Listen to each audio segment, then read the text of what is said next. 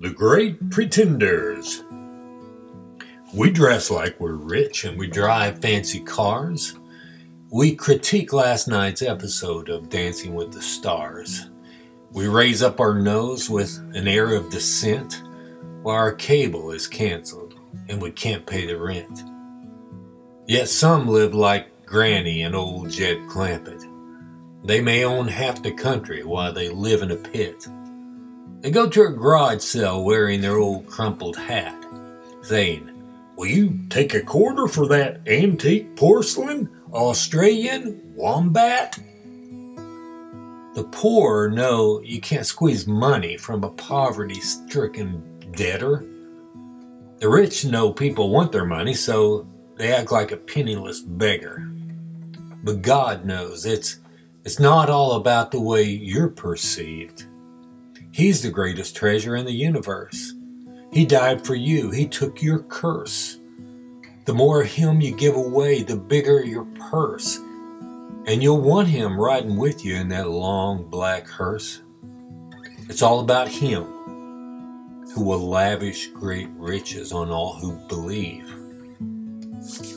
Yes, Jesus died, and strangely, after 3 days, the earth rumbled, the stone rolled, and he came out from the grave. He gives us that same strong power to conquer our own detestable sin. And one day he'll raise us up with him when he comes again. Proverbs 13:7 says, "One pretends to be rich, yet has nothing. Another pretends to be poor, yet has great wealth." Father, thank you that you are our treasure, the greatest treasure in the universe, Lord, and we don't have to be pretenders. We don't have to elevate ourselves. We don't have to protect our riches, or we don't have to try to be somebody we're not. We're child of the King. We've been adopted into your family and promised innumerable, immeasurable riches, Father.